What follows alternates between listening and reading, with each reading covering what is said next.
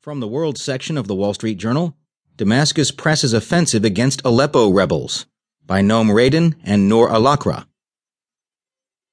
Syrian regime shelling killed at least 40 civilians fleeing fierce fighting in East Aleppo on Wednesday, local opposition officials and activists said, as President Bashar al-Assad's forces pursue an offensive on rebel-held parts of the city.